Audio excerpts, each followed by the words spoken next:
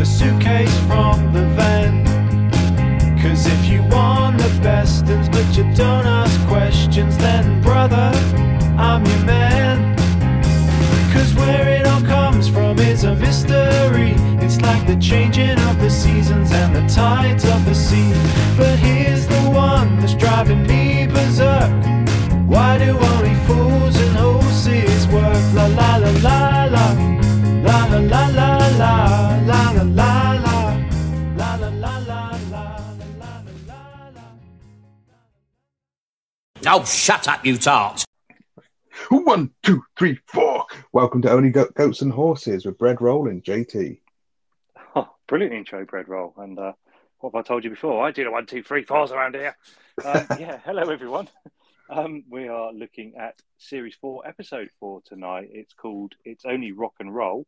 And this one aired on the 14th of March 1985 to 13.6 million viewers. So we seem to have completely leveled out now between the 13 and 14 million viewers. Bread Roll, so fairly healthy numbers, really.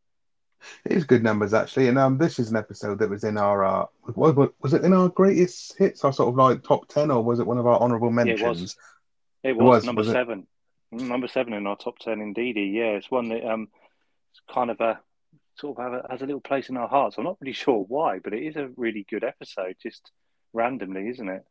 It is, yeah. It's one I've always had a soft spot for. And like you say, it's not one that's really kind of like, there probably are better ones in the grand scheme of things. And as far as the wider story goes, I just happen to really like this particular episode.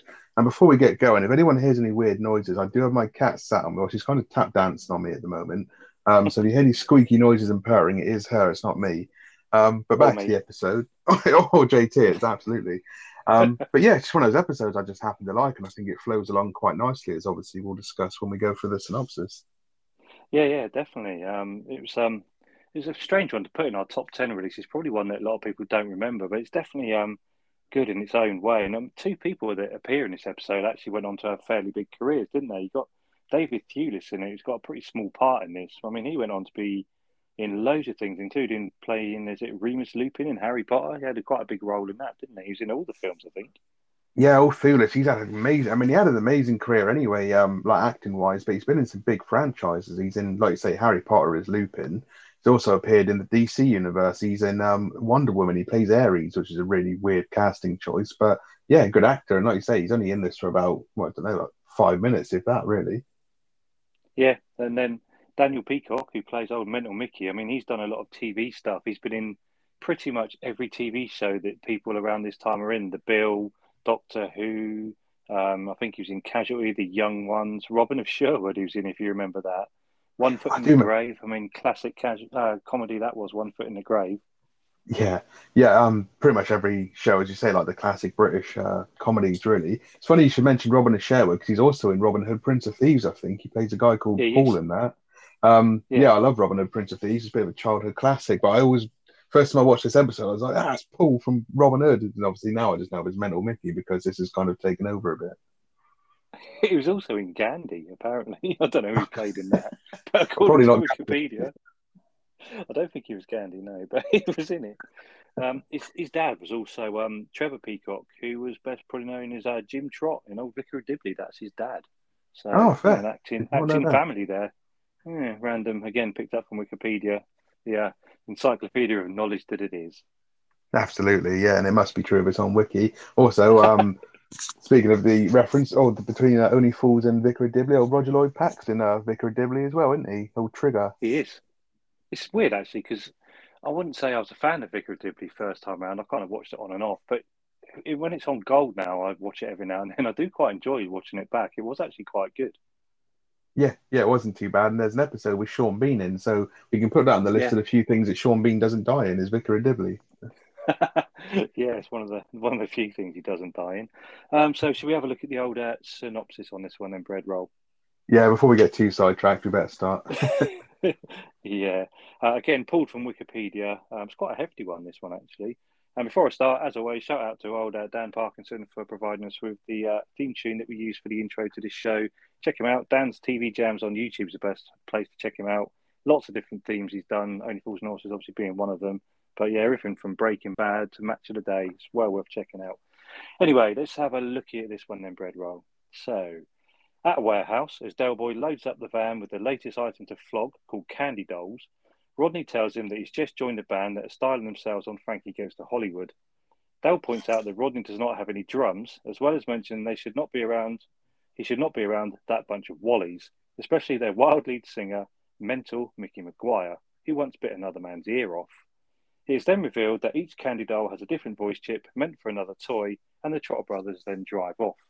So it's quite a short intro actually, and I think I said a while ago we don't really ever see Dell buying stuff, and we don't actually see him buying the dolls in this, but we do see him loading them into the van, similar to the dogs or the cats he bought in A Touch of Glass a few series back.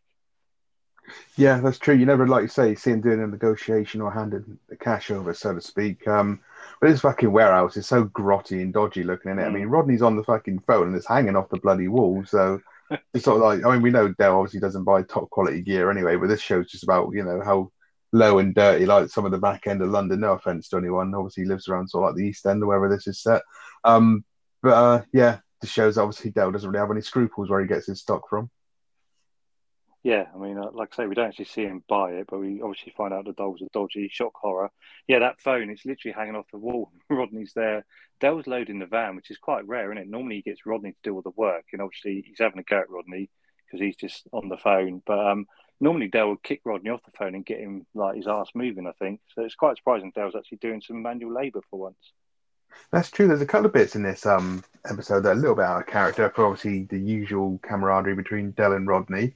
One thing I will say is these boxes of candy dolls and stuff, they're fucking massive. Like, surely you can only get like one in the back of the van because they're huge, about the size of David Jason when he's lugging them around. Yeah, there's quite a few of them piled up in there. I don't know if Dell's bought the whole lot, but yeah, you're right. They are big old boxes. And Dell's back in his baby blue V-neck in this one. He's got his sheepskin coat on, so he's ditched the pink thing he was wearing last week. Yeah, hopefully, like we say, that was just like a one and done. But I'll have to keep a note out, see if that bright pink, baby pink thing fucking turns up again. I hope it doesn't, but I'm sure I'll notice if it does. It looks like he was wearing cowpole. I don't recall him wearing it ever again, but you never know. He might sneak it in.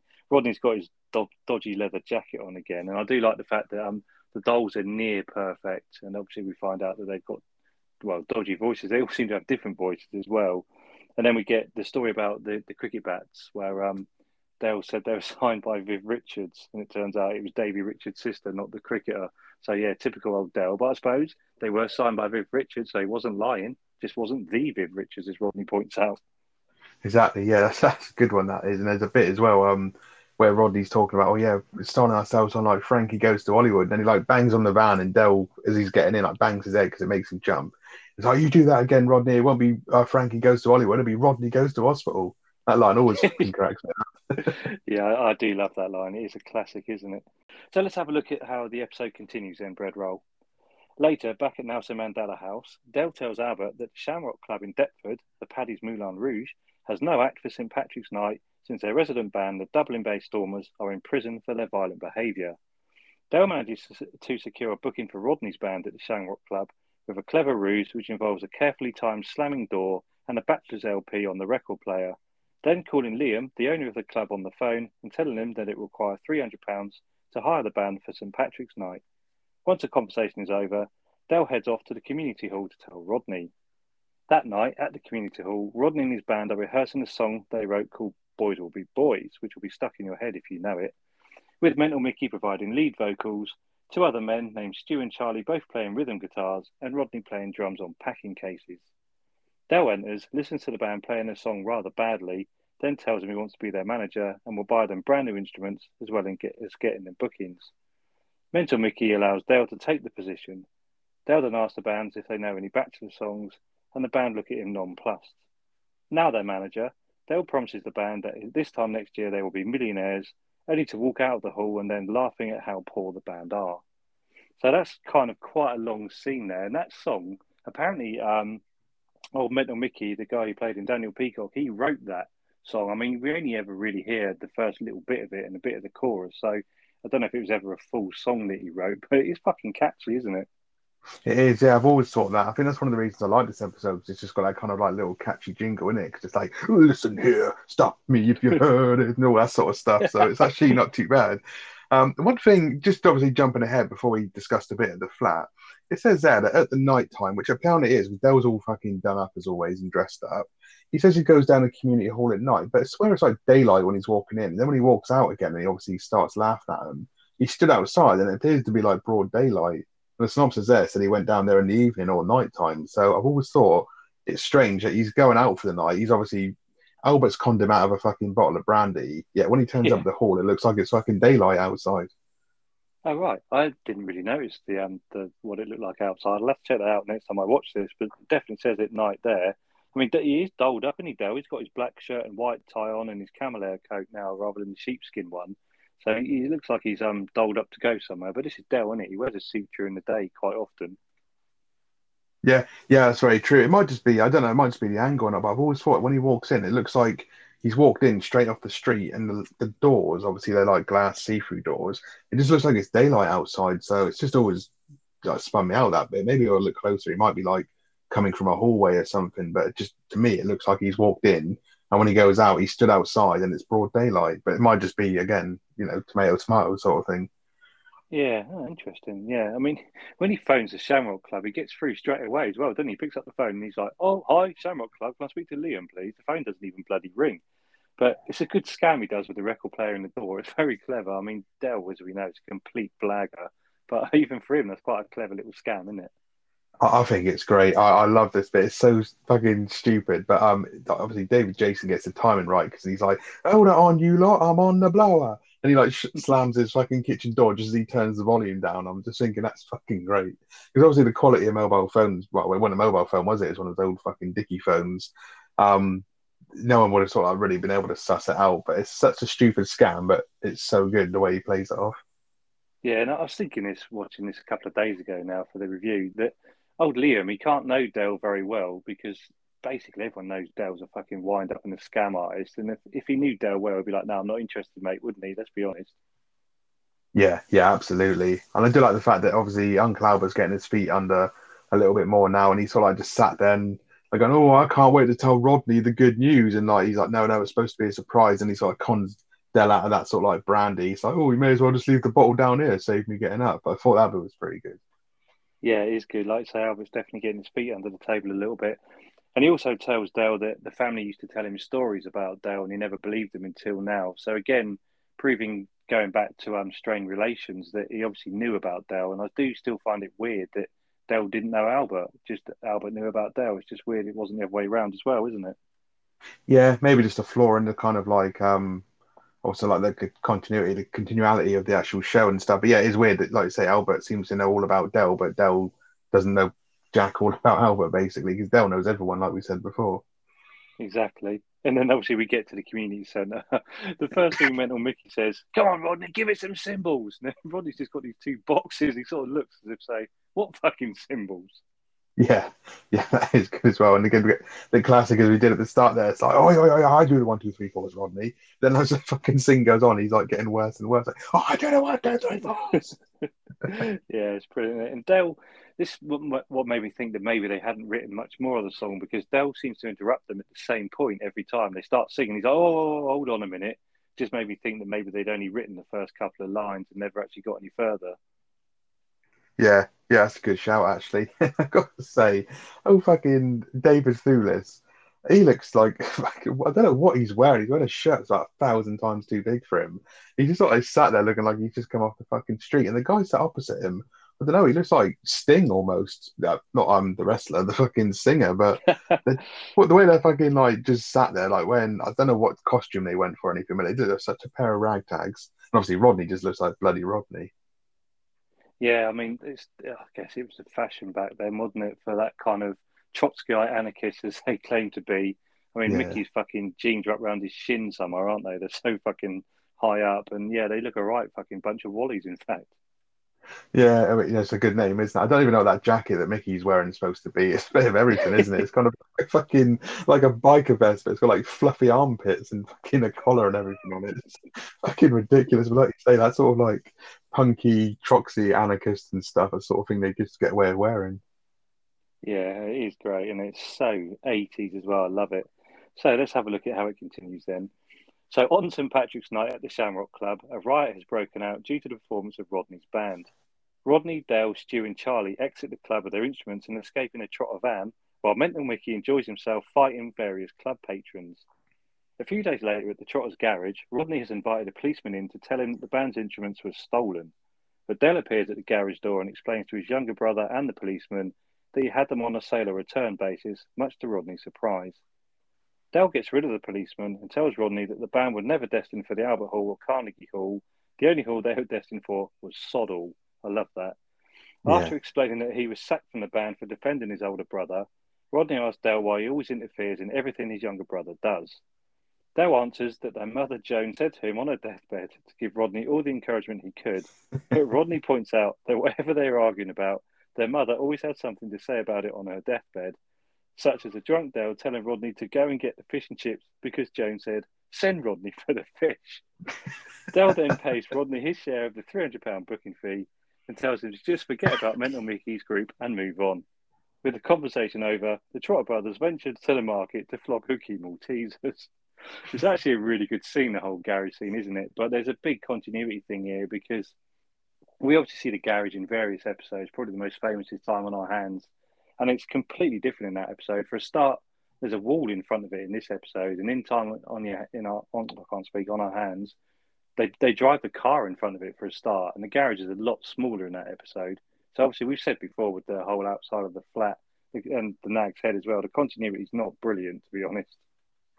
No, it's not, because in this one it's like a proper lockup, isn't it? Like you say, it's kind of like they come round and it's in a proper like you say, that's like its own kind of area sort of thing. It's massive, you can walk into it.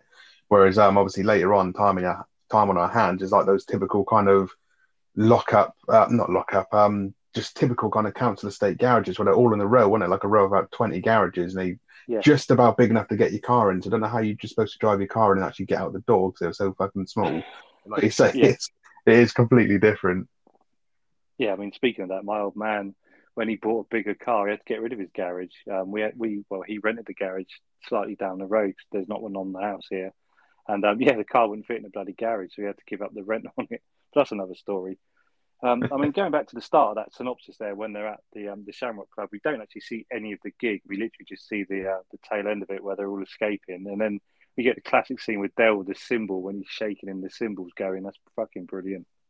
Yeah, that's amazing. All that always cracks me up. And I love the way he just like they got the shitty little 3-wheel van, but he manages to stuff like 4 band members in, the drums and everything. I mean, Ricky's obviously still just fighting away, but like that guy, I don't know if it's Rodney or one of the other guys, but they're driving off and the door of the van's open, the back of it, and he's just hanging on to the big fucking like snare drum or whatever it is with his legs wrapped around it. It's like, fucking hell, this is so stupid, but it is funny. It's absolute carnage, isn't it? I mean, you wouldn't get away with that now. You'd be pulled over straight away.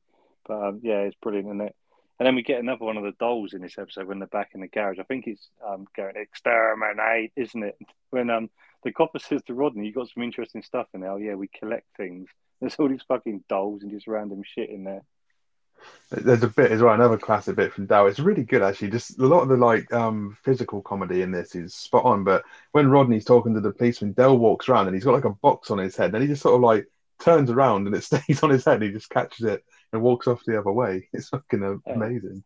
It is good. And I think we talked about that when we did this in our top 10. The way David Jason does it's amazing. I wonder if he did it on first take because it's quite clever the way he just spins and the box stays there and he walks off. I bet it took him a few goes to do that. Yeah, and that line, like you mentioned there in the synopsis, when Rodney's talking about like Dale saying that on her deathbed, she said, "Send Rodney to get the fish." That's always just fucking cracks me up, that bit, because the way obviously Nicholas Lyndhurst delivers the line is amazing. Yeah, and Dale was like, "Yeah, I'd had a few, hadn't I?" So even he's admitting it's absolute bullshit. But Dale blags that copper pretty easily, doesn't he? Like the copper's obviously looking around, noticing the fact that probably everything in that garage is nicked, and he's putting 2 and 2 together. And Dale's like, "Oh, there's some kids around there just messing about with your panda car," and the copper's like, "Oh," and runs off. He just falls for it straight away, and he's like, "I might be back later," but obviously we never see him again. Well, yeah, considering like the long legs of the law or whatever it's called, when Rodney brings the copper home, she like says, "Oh, I spotted everything in your flat from Scotland Yard's pictures." And it's like, well, they'll rob stuff that's that high property, but fair enough, you managed to obviously spot all the stolen goods, and this guy's obviously a beat cop and stuff, so surely he would have noticed like 1 or 2 things. But one thing here, like we said earlier, like Dell's loading up the van and stuff and not giving Rodney a kick up the ass. In this bit here, it might just be because obviously he's really sorry for what he's done to Rodney about ruining his dream. He actually gives him half the money. Because normally, like he's like, Yeah, "Oh, we got 300 quid from this job," and he gives Rodney 150. Normally, he'd be like, "We're going to split it down the middle. There's 50 quid for you, 250 for me, or something like that." Typical Dell mathematics. But he actually gives Rodney half the cash this time. yeah, you're right. I never put two and two together there. That's a good spot, bread roll. Yeah, he never gives Rodney half the money, and it's the way he always does it, like you say. Well, we're split this right down the middle, 100 for you, 100, 250 for me, or whatever. But yeah, good spot there. And Rodney, I mean, he does it in quite a few episodes, but in this one, he goes so high pitched, doesn't he? He's like, none of us wanted to play the Shamrock Club. He goes so fucking high pitched. I wonder if like he sort of caught himself and that took a few takes. But like you say, he does do a few squeaky ones as the series goes on. He does. And then he shows Dale his ear where apparently Mental Mickey tried to bite it. There's not a mark on it that I can see. He's like, look what I did to my ear. It's like, nothing there, Rodney. What are you on about? But yeah, I Yeah, mean, to be fair, like Rodney, we've said this all along, and I'm sure we'll keep saying it 'cause it happens quite often. Rodney and Dell obviously do stick together in the end, and Rodney had stuck up for Dell. He knew Dell was ripping him off and everything, but he stuck up for him and obviously took the stick for it when Mickey obviously attacked him in inverted commas and kicked him out of the band. yeah. And again, I would say it's an ongoing thing because at the start, isn't it? When Dell first walks into like the community hall and everything, and starts talking, like, everyone else is kind of getting hooked in, and Rodney, for the most part of that scene, is like, "Come on, if this is just a wind up, just get on with it and then bugger off." Like he's kind of like clued up, but even he kind of like falls for it towards the end, doesn't he? But yeah, it is good the fact that they will always stick up for each other. Yeah, exactly. I mean, we've got some quite un-PC views here from old Del Boy when he talks about show business having to watch you deaf and dumb and all that. It's a little bit un-PC these days. Yeah, he's like they're all Stoke and Trent, like Stoke on Trent in that game as well. It's just like, well, I got that wouldn't fly today, but it is. I use that term every now and then just for a laugh. But yeah, as I say, it would ruffle a few feathers these days, I think. Yeah, it's of its time, isn't it? So let's have a look at how the episode wraps up. So one evening, sometime later, not sure about the timescale to be honest, but thanks, Wiki. As Dale was talking to Monkey Harris on the telephone about the candy dolls, he watches the TVs, there's two of them, and discovers to his complete horror that the group, now named a bunch of wallies, and of having hired a new manager, are at number 26 on the UK singles charts and are performing their song on Top of the Pops. Suddenly, Dale hears Rodney entering the flat and quickly turns both TVs off, as Rodney wants to watch Top of the Pops, but Dale tells him that both TVs are broken. And so Rodney decides to enter Albert's bedroom and annoy him about taking an old woman from a laundromat to an old folks' Beano. While that happens, Dale quickly puts on his camel coat while Albert exits his bedroom and tells him that Rodney's busy watching Top of the Pops on a portable TV. Just as Dale was about to escape, a fuming Rodney exits Albert's bedroom and tells Dale that Mental Mickey and his band are in the charts and are likely to reach number one, and Rodney has lost out on it. Dale protests that he has too lost out as he was the band's manager. Rodney produces his old drumstick and threatens to hurt Dale with it. And that's how the episode ends. And I've always thought it's a really abrupt ending, isn't it? He just picks it up and goes, I'm going to stick this right where the sun don't shine or something. And it just ends. Yeah, because sometimes they end with obviously it looking like they're going to say something else, or it does that weird blur thing. But yeah, this one completely ends. One thing I did think watching this is when we cut to obviously Dale watching Top of the Pops. This must be the first time we see the fourth wall of the flat because we actually see an angle over his shoulder and he's actually watching it on the TV screen, so we, the TV audience, can see what he's watching. But normally the Oh, yeah. audience would be sat there, so we rarely ever see the view of them actually looking that way into their flat, which I thought was a bit strange. Another good spot, Redwell. You've done some good spotting on this episode. Dale's got that fucking brown shirt on. I think we talked about this in the top 10. And it's just got one button randomly undone, hasn't he? He's got like a tie on and just like, I think the second or third button down is just undone. I don't know if that was intentional or not. It just looks really weird. Oh, he looks like a fucking inverted Mars bar, doesn't he, with his outfit on? Shitty, really deep chocolate brown shirt. And he's got like beigey brown fucking trousers. And like you say, like he's got pretty much all the buttons undone. His chest is showing. His tie's like at a fucking stupid angle. He looks ridiculous.